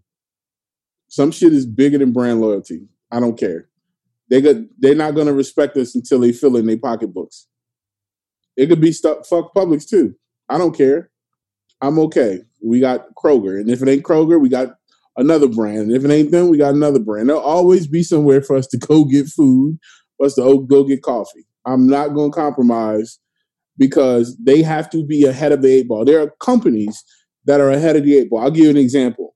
So today, like I said, I went to look at flights for the first time, and I wanted to see if the airline that I flew, that I spend all my money with, is ahead of the curve on public safety and, you know, making sure that everything is what it needs to be, not being defiant and being American and no, you can do whatever you want to do and all that. And I saw that they were, and I was cool. I said, okay, y'all gonna keep getting my money. But had they not been that way, I wouldn't be fucking with them. I'm good. It's my dollar, and absolutely, you know. So and I'm not here to convince anybody of anything. Like, from what I understand, I believe there's one day a week where Starbucks proceeds go specifically to Zionist movements or something like that. Like, all these companies have, you know, some shitty history because they're American companies. Well, they all do, but we have to see this. This is the biggest problem, right? The biggest problem is America's been so fucked up that we're used to it. It's been so fucked up for so long that we're just all like, you know, America. And don't get me wrong, there's certain instances where I've been guilty of that too, but I'm trying to be better because we can't excuse America anymore. Okay, so on January 30th, Starbucks has an article on their corporate website that says, "See me as me. Starbucks honors Black History Month." In spotlighted. Everybody does that. No, but that's what I'm saying. Pride is a month that's been designated and celebrated for whoever for 20 fucking years. So yeah, they had Pride gear already ready. When did they start having Pride gear ready? Is my question. The day that you saw somebody come in with a Black Lives Matter or something, and you see everything on TV exploding, and every brand in the world is doing something, and you claim to be hipster Starbucks that's ahead of the curve, and you're so socially conscious and world conscious and fair trade, and this, that, and the third, and blah, blah, blah. Do we know the actual timeline between when that memo was written, when they decided what their actual plan was going to be? And I mean, I feel like if the plan was already there when they wrote the memo, they could have explained what the plan was when they wrote the memo. That's fine. Did they mishandle it? Possibly. But I also feel like, and you've said this yourself, and we've both agreed about it, that like, it's a really, really, really precarious time. And some people, Pornhub, might need to take a beat and figure out the appropriate way to deal with certain shit. Well, Pornhub, they traffic in being inappropriate. So that's No, but I mean, I'm just saying, like, some people do need to take a beat and figure out how to do it because some people have done it and it's been so surface level and bullshit that it becomes a mockery. There's a lot of brands that are not authentic with whatever it is they're doing. They're just doing it for the moment. But I'd rather Starbucks have done something. I expected more of them because they made me expect more of them. Okay. Like Starbucks has tried to put themselves on a pedestal as a certain type of brand. They built that brand trust. This is us. This is our image. We're Starbucks. You know, we're fancy. We're this, we're that. We got Wi-Fi. We're above and beyond, and we're socially conscious, and you know, we recycle and all this stuff. But you don't give a fuck about Black people. That's strong. It wasn't strong when they kicked two niggas out of their spot, and that's what everybody was saying. Right. But like again, and then this is, I mean, I don't want to keep staying on here. That store in Philly did that. When there are also stores that are that go above and beyond for the homeless people in their neighborhoods. And there are also stores that don't. And there are also stores that don't. And ultimately, that's not really a corporate thing. That is a store manager thing. You've worked in retail. They took it on as it. They said this is a corporate failure. But you've worked. You said they said what? They took it on as a corporate failure, and that's why because they had to. And they did the training. No, because they had to do it that way. No, here's the thing, right? And this is the thing, right? If white people in America have been racist for all this long. Right. Mm-hmm. And we're just like, hey, guys, you've been racist for all this long. Right. And now we're like, but you should have known you've been racist. Right. Starbucks should have known. Inclusion training should have been already on their thing. So it shouldn't have been a problem. They failed their worker. When you train somebody, they come to work for you. You're supposed to train them in what they should do. When they don't do it, that is a reflection on the company directly. That's why you got to eat it. It is a reflection on the company directly, and that's why you got to eat it. But one of the things that I will tell you that me and my sister always talk about is that there's a very, very small group of chains where you can go and have a pretty uniform experience across the board. Starbucks is one. Cheesecake Factory is one. While we can say that about Cheesecake Factory, you have been to the Cheesecake Factory in Cumberland Mall?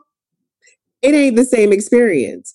All that to say, yes, there's a corporate standard. Yes, corporate trains down to regional. Regional trains the store manager, who trains the assistant managers, who trains the employees. Something's going to fall through the cracks somewhere. People aren't perfect. Racism, I have no dime in this quarter. I'm still trying to figure out where I can buy Haitian coffee in Atlanta because I don't know when I'm going to be able to go back home again. So really, I've never brewed Starbucks coffee inside of my house. I might buy the Starbucks iced coffee, but that's only when that's the one that's on sale because I use my iced coffee to make protein shakes with. So it's really not that deep to me. Hey, Pete, how y'all doing? Pete's. I told Pete's hello. Oh, hi, Pete. Pete is their rival in Seattle. Oh, okay. Well, I've been going to Dunkin' Donuts and getting $2 medium iced coffees and snacking bacon for my dog. Okay. Because I also live in the hood and there's no Starbucks on my house any damn way. All righty. So other than Beyonce, Alicia Keys gave us a protest song this week. She did, but we're not going to talk about verses? No, the fuck we're not. You Absolutely. Didn't watch it? Sis, come on, bro. This was the best verses ever.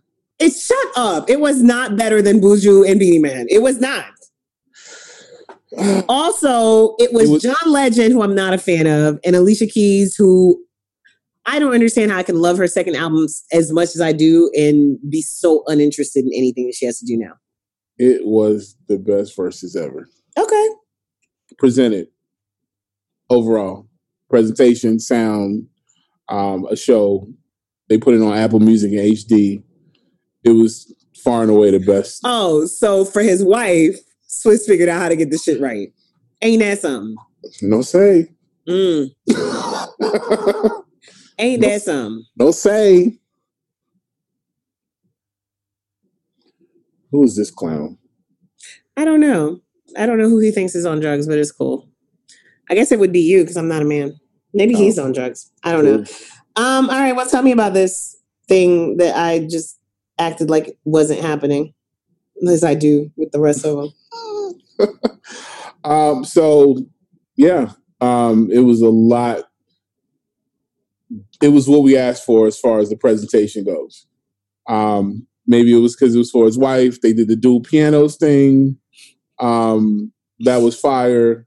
He said he loves your hair. I think it's supposed to say hair. Is that what that says? I think so. Oh, okay. I think it's supposed to say hair. He can't speak very well. It's fine. So, dual pianos. They did performances. was a pretty good track list too. Yeah. Okay. So, we know you hate verses, but I don't hate verses. Let me tell you something. If every verses would have been perfect, this still would have been the one I would have skipped. For fucking what? For what? On a Friday night? No. John Legend and Alicia Keys? I'm good. Yeah, but it was really good. The track list is really good. He played. But what is my favorite thing to say, sis? Just because I don't like it doesn't mean other people can't enjoy it. Like we absolutely enjoyed it. I'm sure you did. He played the song that he played on for Lauryn Hill when he was, I believe, 18. Played a bunch of old good music records. Played some Slum Village. It was a good time. We partied. Okay. Alicia Keys released a song. Which she performed on the verses also. Called Perfect Time to Die? Yes. You know what it's called? It's called Perfect Time to Die. Perfect Way to Die. And it's got a really good, there's no video for it, but it's a really good video, like an audio lyric clip. And it's like signs, and it's like walking down the street, and each sign is a set of lyrics. And it's a pretty powerful song. Sure. It is. Again, I am very, very, once I find my new therapist and we get through the really pertinent shit in my life that I have to get through, I might spend the session trying to understand how I could love Diary of Alicia Keys so much and be so uninterested in anything that she's done since, except for the song I Need You off of the album that had no one on it. And there's another song that she has that I really, really, really love. But in general, I don't get excited. I don't run to it. If she had a show, if she offered to come perform in my living room, I'd be like, sis, it's okay. It's all right. No, that's not true. I'd have her perform Diary. We could have skipped this portion if we were going to turn it to the Alicia Keys hate train. It's not the hate train. I'm a very baffled and confused former fan. That's what it is. It's not hate train. That was a long time ago. What, the Diary? Of Alicia Keys was. I still listen to the album like it came out yesterday. So I agree, but you've had 16 years, and she just keeps every time I be like, no, I take that back. It was another song called In Common that she dropped right around when mainstream America discovered Afrobeats, and it had kind of an Afrobeat vibe to it. And then she dropped an album, and nothing on the album was like that. And I was like, all right, Alicia, I see what we're doing here. It's because she's a Capricorn. That's really what it is. What up? All right. And then we had Anderson .Paak, who dropped Lockdown, which I thought the video for that was super creative, where he has the different group of people in there, and the rapping actually passes off from him to all the different people that are in the video. Mm-hmm. And at certain points, somebody is talking to him, and, at other points, he's talking to the other people. But the song itself is really good because it's called Lockdown. And so he manages to talk about what's currently going on with, can we call it a revolution? Will they call it the American summer like they did the Arab Spring? We'll see, because they're back to talking about coronavirus. I'm liking democracy summer. That's what Rock the Vote is calling it. I like that idea. Democracy summer. Democracy summer. Now that we know that we ain't had a democracy really ever. We'll see. All right. So he's talking about all the protests and everything that's going on, the way that police have been handling us, but he's also talking about the virus, hence the name Lockdown. Her dropped the song called I Can't Breathe. I didn't get a chance to check that one out. Did you? I did. Tell me about it. The irony is her is Alicia Keys part 2 came through the same camp. Shout to MBK. I love her. I love Gabby. It's once again, it's a powerful, emotional topic, and it's her. So if you're her fan, you'll like it. That's my position for the rest of the show. Thank you. You pushed me into that corner. No, don't be in that corner. I'm done. Don't be in that corner because, like I told you, like I'm always here for understanding that people like things that I don't like quite often. We could be talking about Gucci Mane. I'd have enjoyed that conversation more. I mean, we're getting there. Pink Sweats also and Lecrae also came through this week with the protest music. And we got some new R&B courtesy of the homie Jazzy. Shouts to Jazzy, who I wish would have came out 2 years later. I feel like when she, not this song, I'm talking about her. I feel like when Jazzy first came out onto the scene, I don't know that the right people were around to position her the right way. And I mean, don't get me wrong, because she's killing the game as a songwriter. I mean, she came out under. Huh? Yeah, I know. So, duh. And I feel bad for the other girl, too. Timbaland breaks every fucking thing he touches. I feel bad for Tink, too. So, but, she's been able to make her way as an amazing songwriter and it's contributed to a lot of dope shit. So it's good to see her out and doing her own thing. I got to meet her a couple years ago in Nashville. She's, super talented. So love her. I got to interview her actually on Cool People I Know forever ago. So she has a new joint out called Pleasantville, which is really cool. And Victoria Monet, who you just put me on, because I was like, I've seen the name. And I really enjoy her new joint Experience. I feel like this is going to be one of my new bops as well. And you told me you got to stand in the we got to stand in the comments. Yeah, you got a whole troll. He loves you. So you were telling me that Victoria Monet is she is a songwriter for Ariana Grande. Or nice. one of her main songwriters, best friend. Yeah. One of her best friends? Is that what you said? Yes. Oh, that's pretty cool. So it's funny because if you listen to, at the last ASCAP, they did a panel with her and Social House, who are her main producers, Tommy Brown and company. And when I listened to her speak, I said, oh, that's where Ariana got her personality.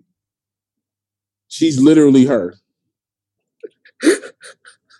But we talk about me.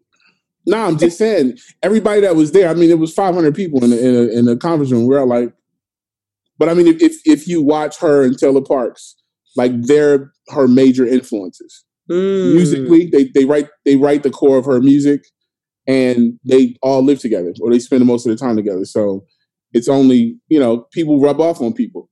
Hang out with somebody so much, the strong friend, the other person who's influenced musically and as a person kind of starts to become that person. You pick up their accent and whatever, because they're not from the same place. You're right. That's real. Ariana's from Florida or whatever. So, but listening to her speak, I was like, oh shit, rubbed off on you a lot. And then August Alsina is back. Somebody said it took a pandemic and a whole revolution for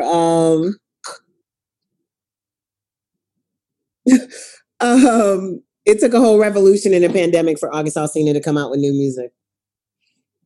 And the internet is just too much. It did. And now he's like, no, but y'all gonna get all these fucking songs every day. Every day. August Alsina has dropped 4 songs that we know of since last Friday. Mm-hmm. And he has an album called The Product 3, State of Emergency. The Emerge is in all caps in Emergency. And that's coming out on Friday. And the track that we listened to, Work to Do. Shout to Cardiac, because I did confirm with him. Cardiac, you make all the songs, bro. He's really been in his R&B bag, which I'm proud of, because that was one of the things that he really wanted to do. So rocking with Tank, excuse me, he got 2 number 1 R&B records with Tank, and he's still in his R&B bag. He's also got 3 joints on Tiana Taylor's album too. So really, yeah. Kudos to you, Cardiac. Cardiac's still in the chat. I don't know. No, he's somewhere around. I'm trying to ignore the chat. It's a lot going on in the chat. I'm here for it though. Keep be active. They don't realize I got 2 phones, fam. One for the plug. I karate one chop, for the loud. I karate chop block the shit out of my man. Lord. Okay. And then we skipped over this. I don't feel like we talked about the fact that Gucci Mane jumped on Twitter and called Atlantic Records polite racist crackers. Was that Atlantic too? Man, Atlantic is leaving hashtag Atlantic Records July 3rd. These crackers polite racists. So icy summer. To tweet on June 12th that you're leaving on July 3rd seems very odd to me. Just leave. You can call them polite racist crackers. Like, you might as well go at this point. The wild thing is I put up a post on my Instagram feed, and I don't post a lot on Instagram, but, you know, I was talking about the fact that all these labels are saying all this cool shit, but at the same time, these people are forcing their way on the people's music. These executives or whatever, and Atlantic Records was one of them. So Lupe already told us. Metro Boomin already told us. Like, it's already well known that Craig Cowman and other executives over there, they want you to they want to put their stuff on your big records. So if you look at some of the big records, Cardi B and some other big artists on Atlantic, you'll see Craig Cowman. Show me the session where Craig Cowman did any fucking thing. Mm-hmm. So, and it's cool if he has executive producer because that's, who he is. But Craig Cowman, you ain't making no beats, bro. So why you listed the programmer? It's weird. So ever since, actually, maybe right before that, Gucci has been. I don't follow many celebrities on Instagram because when I got on Instagram, I wanted to be on some cool shit where like I don't follow celebrities, and also I don't follow the same people on Instagram that I follow on Twitter because I see y'all niggas over there. You're extra fancy. I'm extra bougie. Y'all know this. But what Gucci's been doing, interestingly, so he decided this is so icy summer. He's been posting, he's been celebrating the rebirth of 1017. He got like a whole new squad of artists. He just signed a young lady yesterday, looks like. Okay. Or 2 days ago. Her name is Love Enchanting. Is it Enchanting? Nice. Enchanting is her name. She's from Fort Worth, Texas. He's made a post about I like her and also don't like her because her hair is the same color as mine, and I just really feel like I own the color purple. I don't own the color purple.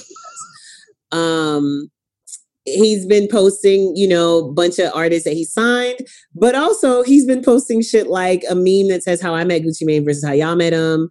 And it's like, old Gucci versus new Gucci. Or he's posted pictures of himself when he was, when he had that 8-month lean and beer belly. Mm-hmm. And I just find that very interesting. Like, he has another one up there that says, I feel like I'm Gucci Mane in 2006. Yeah, Gucci's got a good, shout to homie Flo of Wisdom. Gucci's definitely got a really good track record with picking new artists. I don't know what it is, but somebody should have gave that man an A&R job. Well, he took it on his own. So Gucci is about to be back on 1017 Records, and he dropped a new song. And I enjoyed the video. I was very disturbed though because I started looking at Gucci, and I was looking. Like I was like, "Hey, Gucci." So that's disturbing. Yes, who wants to be attracted to Gucci Mane? Oh boy! Listen, when he talks about that Gucci in 2006, fresh out the murder charge, did I ever tell you my Gucci fresh out the murder charge story? No. What's up? What's that studio that's over there by 6 Feet Under on Northside? Oh my god! On like Northside and 11th or something like that. So it's not Patchwork. No, it's not Patchwork. It's on the other side of Northside. It's on the same side that, like between Northside and Howell Mill. I forget what studio. I think I know exactly. Doppler? No, it wasn't Doppler. So Gucci Mane comes out of prison on a murder charge in 2006. 2006, I am the top news writer for allhiphop.com. I'm also, I think, the only news writer for All Hip Hop in Atlanta. Somebody schedules an interview. I show up to the studio. Somebody's Jamaican uncle comes to the door. And when I say Jamaican uncle, I'm talking about dreads to the ground, head on lead. Hey, open the door like this. So here. What do you want? The lights are off for the most part in the studio. I am, of course, the only woman there. The lights are off. I mean, they're like Yeah, No, the lights in the lobby were not on. I got you. The lights in the lobby were off. It's almost like niggas had just got there and hadn't turned everything on yet, is what it looked like. Right. And then they walked me into a back room where Gucci was waiting. And Gucci did the whole interview looking at me like this. Like the whole interview, for those of you who are listening, can't see my face. Gucci is like, why are you here, my nigga? Like, why am I even talking to you? Like, I just got out of prison, bro. I just got out of prison. Like, I have not been home yet. Why am I talking to you? It was like Meek Mill at the basketball game. He wasn't even home yet. Crazy. Like, my family is finding out from this interview that I'm home. Yeah, so no, I admire his glow up very, very much. I definitely don't ever want to have another lusty thought about Gucci Mane ever in life. But the song is called, what is the song called? It's called Still Remember. Still Remember, featuring a young artist, Pooh Shiesty. Oh, Lord. Okay. Featuring Pooh Shiesty. There you go. Shout out to Pooh Shiesty. And Purse's Gucci Mane knows how to identify great talent. All right. So, yeah, this is a very, very long show. So, we're going to just jump right into the fact that Jack Harlow dropped the remix featuring a Lil Wayne verse. And Wayne dropped an EP. Wayne did drop an EP called the Workout Tape or something like that. Yeah. And it's 4 tracks. One of them's got Big Sean and the Baby. There's a couple joints on there, actually. I was just listening to it earlier. I could pull it up. But yeah. So, but it was a big deal. You know, Jack Harlow is a young kid from, I believe, Kentucky. Yes. On the come up. So it was kind of dope for him to get that look with 3 big artists, not just one. You know, you got Lil Wayne, the Baby, and Tory Lanez. So shout out to Jack Harlow. Wheezy Workout is what it's called. Wheezy Workout. There you go. Yeah. Oh, no, but that came out on June 17th, which was only a week ago, Ty. Why are you saying that shit like it's September? My bad, you guys. It came out June 17th. Like, yeah. Like, it feels like it was so long ago. Help me, y'all. Help me. That just happened. So, wait. It's Corona time warp. Hold on. He's got another EP called Wheezy Flow. Oh, so Wayne is back, basically. What's going on? He's in love. Okay. He might be clean. He's got a track called Russian Roulette with Benny the Butcher and Conway that I'm definitely... That came out 6 hours ago. Oh, boy. Yeah. Yeah, thank you. It's on Tidal. Shouts to Tidal. Thank you, Weezy. City Girls dropped an album as well on Friday, Saturday, sometime. They did. How do we go from City Girls being the hottest shit out to City Girls drop a whole album and nobody talks about it? Because JT left that other one to rap by herself. But JT's back. I know. So it's too little, too late? I mean, what you're saying is they missed the opportunity to go out there and grow their fan base. Right. I think their initial fan base is still there, but for one, it's a lot going on in the world. There is a lot going on in the world.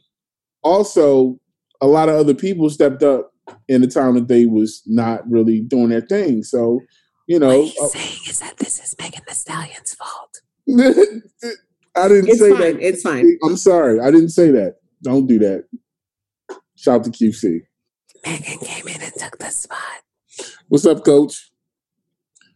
Y'all good? She said she's coming back with new music. What? Keep talking. I didn't say nothing, bro. You didn't. But yeah, no, I mean, you know, so I saw a little noise about it. A couple people talking about it on Twitter. I really haven't seen, you know, the overwhelming thing, but it's a weird time to drop music, especially if you're not dropping music that's on topic. So shout out to anybody that's still trying to drop music about whatever they want to drop. You know who dropped music that wasn't on topic and I knew very much about it? Who? Tiana Taylor. Well, Tiana Taylor dropped an album called The Album with 23 songs on it, and I knew a lot of them are on topic. Oh, I didn't make it past the first 7. Yeah, so not because they weren't great, but the first 7 really like put me in my feelings for the whole entire weekend. Like there should be a trigger warning for Signal people with that damn album. My nigga, like tell me to skip to track 8, bro. Shout to Junie, who was killing that hook. Yes, Junie killed the hook. I love Junie so much. Hook, man. Listen, nothing brings you more joy than an empowered little girl. Exactly. And I love Junie. Nah, it's my other fairy goddaughter. That's an album. If you guys have not checked it out, do yourself a favor. I love Tiana Taylor because I love her journey. She's been around for a long time, and she's a dynamic creative. And it's good to see. It's like she's getting better, every time. Yes. So it's dope. Very excited for her. That album was really, really good. Like I said, I made it halfway through, and then I was just like, it's a lot. It was a lot of great things, though. We got 8 tracks from the last time, so it's a lot. We got 20. No, I'm not even saying it's a lot, like it's too much music. I feel like I could have listened to it all the way through if I was at a different place in my life. Or but it ain't going nowhere. You got it. It's fine. Do just 8 like today, Diary, 8 tomorrow. Just like Diary of Alicia Keys, I can listen to it 15 years from now. Damn it, Alicia. We were in a good space. And then you brought it back to that. John Legend also dropped an album on Friday called Bigger Love. Black Eyed Peas came out with a project that they're really trying to make us excited about, and I just really can't see it. Y'all need Fergie back. Is it just the 3 of them? Did you know Black Eyed Peas dropped the song with Nas last year? I did not. Called Back to Hip Hop. I think I heard about it, but I definitely didn't want to hear it. It wasn't bad. I heard it by accident this morning. I mean, I believe it's, I'm good. I'm okay. I don't really know how I feel about this Black Eyed Peas Spanish album, though. Because this is really what it is. It's called Translation, but it's really Black Eyed Peas and a bunch of Latin pop and Latin urban stars. Which then says to me, hey, will.i.am, just go out there and make music with these Latin artists and leave Apple and the other guy. How's he gotten away with this so long? What? will.i.am. With what? Cultural appropriation. Is it cultural appropriation if you're making music with the people? I don't know. I think will.i.am is extremely talented, but at the same time, he's also one of the corniest motherfuckers on the planet. Absolutely. It's interesting. The dynamic is very interesting. But I respect his production. I respect his, skill as a creative. But yeah, you're not for real. He's like the nerd that got money and figured out that he doesn't have to change because now he has money and y'all are just going to take him as a nerd. He's the anti-Pharrell. Yes, he really is. So yeah, all the songs on here except for one. There's a song with French Montana. Oh my! And then there's they were like, "Wait, we said translation. Quick, get somebody from a different country." And then there's like 4 songs that are just them. So is French Montana rapping in Arabic? No sé. Okay. I told you. Let me tell you how I'm going to hear this album. I'm going to hear this album because I'm going to put on my little Global Bops channel as I do once a month just to see what they've added on there. And then I take off of the channel the songs that I like and put them on my little Lickle Vibey Tings playlist. This is how it goes. And one of these songs is probably going to be on there. He's got Becky G. He's got Nicky Jam. Piso 21. He's got Shakira's on here. Mm-hmm. El Alfa. Nicky Jam, I said already, I think. Osuna's on here, Maluma's on here. So he's got all the J Balvin is on the first song, which is called Ritmo, aka Bad Boys for Life. I'm very confused. So I feel like that one I think that one might have been on the soundtrack to the movie. So I feel like that. I haven't seen. I think that was the lead. Yeah, so I think that was the lead. So they made that the first song? If that ain't the sign of some shit nobody is looking for, bro. Well, you made the song from the soundtrack, the first song on the album, not the bonus cut? Right. Yikes. Maybe they think it. Well, no, I was going to say it can't go. Shouts to V. V said it was on the soundtrack. It can't go in the Spanish club because the Spanish club is closed. Or is it? Or it might not be. It might not be. Last time, remember the club we went to in Miami? That joint was lit. Man, I could not be in that spot right now. I could not even imagine. Oh my goodness. Oh God, I want to go back outside. Okay. This Friday is June 26th. And we've got CeeLo's album finally coming. Finally. Buju Upside Down, that's also coming out. Mm-hmm. Brian McKnight is dropping an album on Friday. What? Brian McKnight is dropping an album called Exodus this Friday. Did I ever cross your mind? Clearly, he has not crossed your mind at all. No time. Anytime. Yo, this Max B Charlie EP, I've given up. Another one? It's been on the list for Friday, every Friday this whole entire month of June. They still waiting to get his verses in from the kite. He needs to he needs to consult with Vibes Cartel, because I just heard Vibes Cartel on a brand new song the other day. Like last week. Yo, Riff Raff is still a thing? Because Riff Raff is dropping a project. Riff Raff is apparently still a thing. Yeah. And I saw Insane Clown Posse. Stop it. Yeah. Stop. 2020, man. And Haim, is that how you pronounce those girls' names? Haim? Is it Haim? Women in Music, Part 3. Yeah. And Earl Sweatshirt is dropping a deluxe version of Feet of Clay, and Young Gerald is back. Listen, Young Gerald is a singer. And it's not bad. Shouts to Pink. Young Gerald said, I'm going that direction. Deuces. Shouts to Pink. All right. You guys, this is a very, very long episode. We thank y'all for hanging out with us. Yeah. But you know what? I listen to people's 2-hour podcasts all the time. So I always kind of pick this guy out, but Riley Ritchie is one of my favorite artists from the UK. Is that where he's from? Yeah, he was also, I believe his character was Grey Worm on... Get the fuck out. That is not Grey Worm. Yeah, you didn't know that? No! Yeah, Riley Ritchie. Yeah, Wait a minute, sis. Are you for real? I swear. I would not kid you. Way to bury the lead, my G. Yeah, you see I had him on the list. I got his video. I know, but when I was like, yo, what songs jumps out to you? You ain't say Grey Worm got a new banger out. Yeah, he's got a project coming out.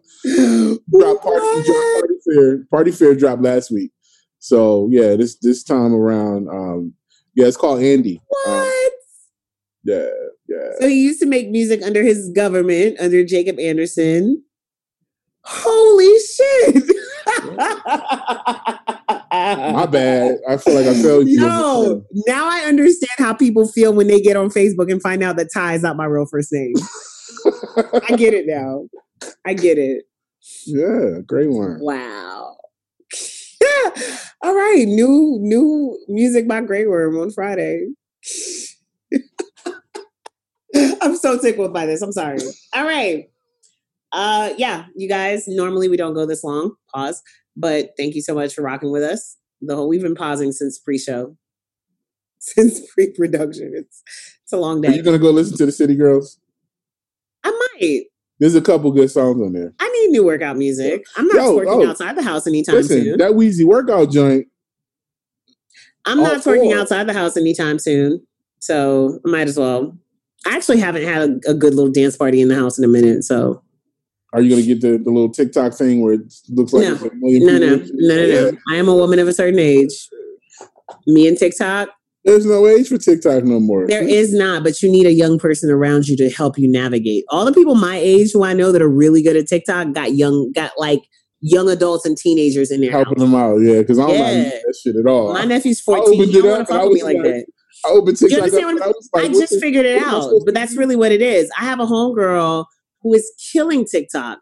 But her son is 21 or 20, like, and he's at her house. Vanessa said that the City Girls album is all right. The 3-4 joints I got through were pretty fire, actually. Okay. What's the girl? Listen, I told you before that I appreciate. She was on beat, Ty. She was on beat. Who? She was on beat. What? Yeah. Oh, that's amazing. That warms my heart. And then she went off, but then she got back on. Oh, damn. I mean, she gonna find it. Listen. Unlike Blueface. I told you when the City Girls came out that I appreciated how authentically Miami they were. And since I can't go to Miami, I might as well listen to the City Girls. Listen, my brother got a pool. I'm about to go down there. I mean, is that an invitation? Because if not, you're just being really selfish. Maybe. We'll see. We'll do a temperature check. It's fine. All right, you guys. Well, we will be back to do this again next week. She did do a brief convo with the beat. That's hilarious. The who? With a brief convo with the beat. Again, the Chopping Block podcast is the audio iteration of the credit checks on iStandardProducers.com, which is the most comprehensive list of album credits. And if you're listening to this show on Thursday when it dropped, that means that in a few hours, we will have all the credits listed for all the albums that you care about that are dropping tonight. The other feature that we incorporate in that we stole a name from, even though it says made it up, so we didn't really steal anything, is the Chopping Block, which is our track by track album reviews, which we are going to resume. We should do a video on again. We did that. Yeah, we should do. We should do Tiana Taylor's album, maybe. That'd be dope. Maybe something shorter. God. Yeah, I was about to say. Maybe we could do it in fourths or something. Maybe we can just pick out 10 songs from the album that we'll talk about on video, and we can put the rest on the website. All right. I mean, that sounds pretty good. So I'm excited because we're gonna have some great news for everybody pretty soon. We're not gonna tell you guys, but yeah, moving on up like George and Weezy. Do I know this news? Of course you do. Okay, cool. I just want to make sure it wasn't nothing else. You see me I was stunting on Twitter. I'm like, man, I hate reading these contracts.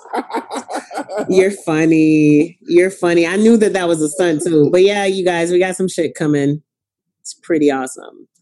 And we couldn't do it without you guys. Right on social media, you can find me at Saint Boogie. Wait, no, I'm supposed to tell you what he is. He is at Scissor215.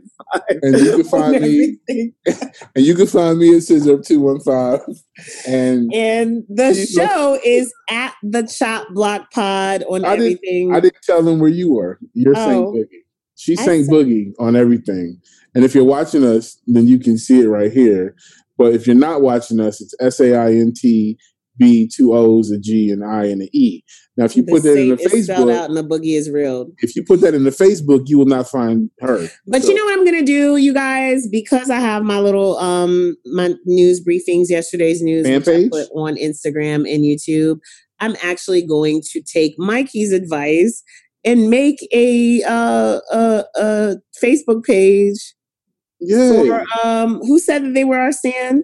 What fan one person owned up to saying that they were actually the stan. Is he still in the chat? Anyway, it's going to be for him. I'm joking. But yeah, if you go to YouTube and you search Ty St. Louis, you can find my YouTube page and you can find my news briefings and you can follow that as well. Shouts to Anatomy, our producer. Hey, Anatomy just dropped a kit. Okay, Anatomy put out a dope kit for all you producers out there. It's called Mambito's Percussion, and it's 81 loops and sounds, all authentic Latin percussion. Make sure you go to sounds.com, cop that. Shout out to Create Digital Music, my guy Pro, Native Instruments and Sounds. If I say whippa, is that racist? No. Whippa. All right, you guys. I said the show is at the Chop Block Pod on everything except for Instagram, where it's simply at Chop Block Pod.